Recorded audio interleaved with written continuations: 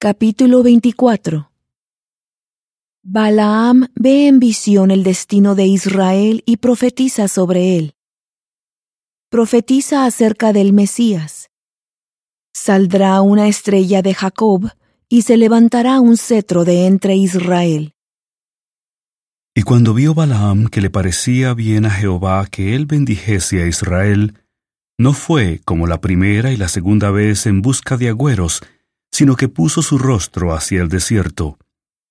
Y alzó sus ojos, y vio a Israel acampado por sus tribus, y el Espíritu de Dios vino sobre él.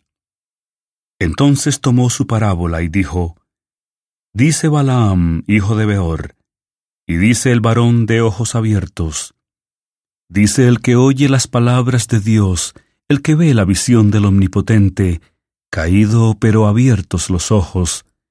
Cuán hermosas son tus tiendas, oh Jacob, tus habitaciones, oh Israel. Como arroyos están extendidas, como huertos junto al río, como aloes plantados por Jehová, como cedros junto a las aguas. De sus baldes destilarán aguas, y su descendencia estará en muchas aguas. Y se enaltecerá su rey más que Agag, y su reino será ensalzado. Dios lo sacó de Egipto, tiene fuerzas como de un toro salvaje, devorará a las naciones enemigas y desmenuzará sus huesos, y las atravesará con sus saetas. Se encorvará para echarse como cachorro de león, y como león, ¿quién lo despertará? Benditos los que te bendijeren, y malditos los que te maldijeren. Entonces se encendió la ira de Balac contra Balaam, y batiendo las palmas de las manos le dijo: Para maldecir a mis enemigos te he llamado, y he aquí, los has resueltamente bendecido ya 3 veces. Por tanto, huye ahora a tu lugar. Yo dije que te honraría, pero he aquí que Jehová te ha privado de honra.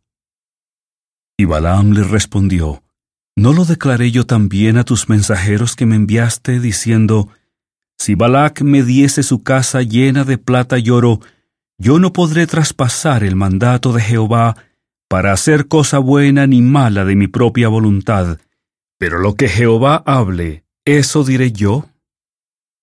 He aquí, yo me voy ahora a mi pueblo.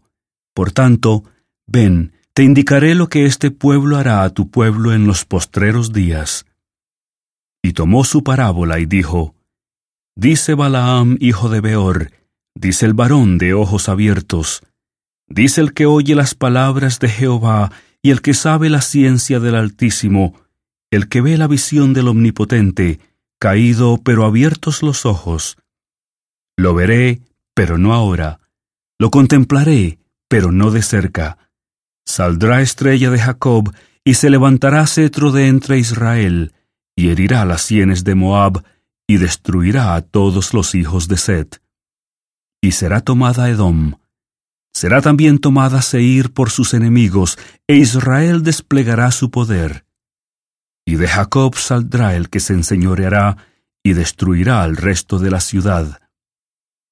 Y viendo a Amalec, tomó su parábola y dijo: Amalec, cabeza de naciones es, pero al fin perecerá para siempre. Y viendo al ceneo, tomó su parábola y dijo: Fuerte es tu morada, en la peña está puesto tu nido, porque el ceneo será consumido hasta cuando Asiria te lleve cautivo. Y tomó su parábola y dijo: Ay, ¿quién vivirá cuando haga Dios estas cosas?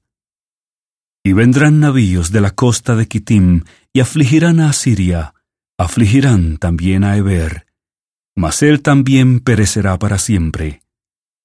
Entonces se levantó Balaam y se fue, y volvió a su lugar, y también Balac se fue por su camino.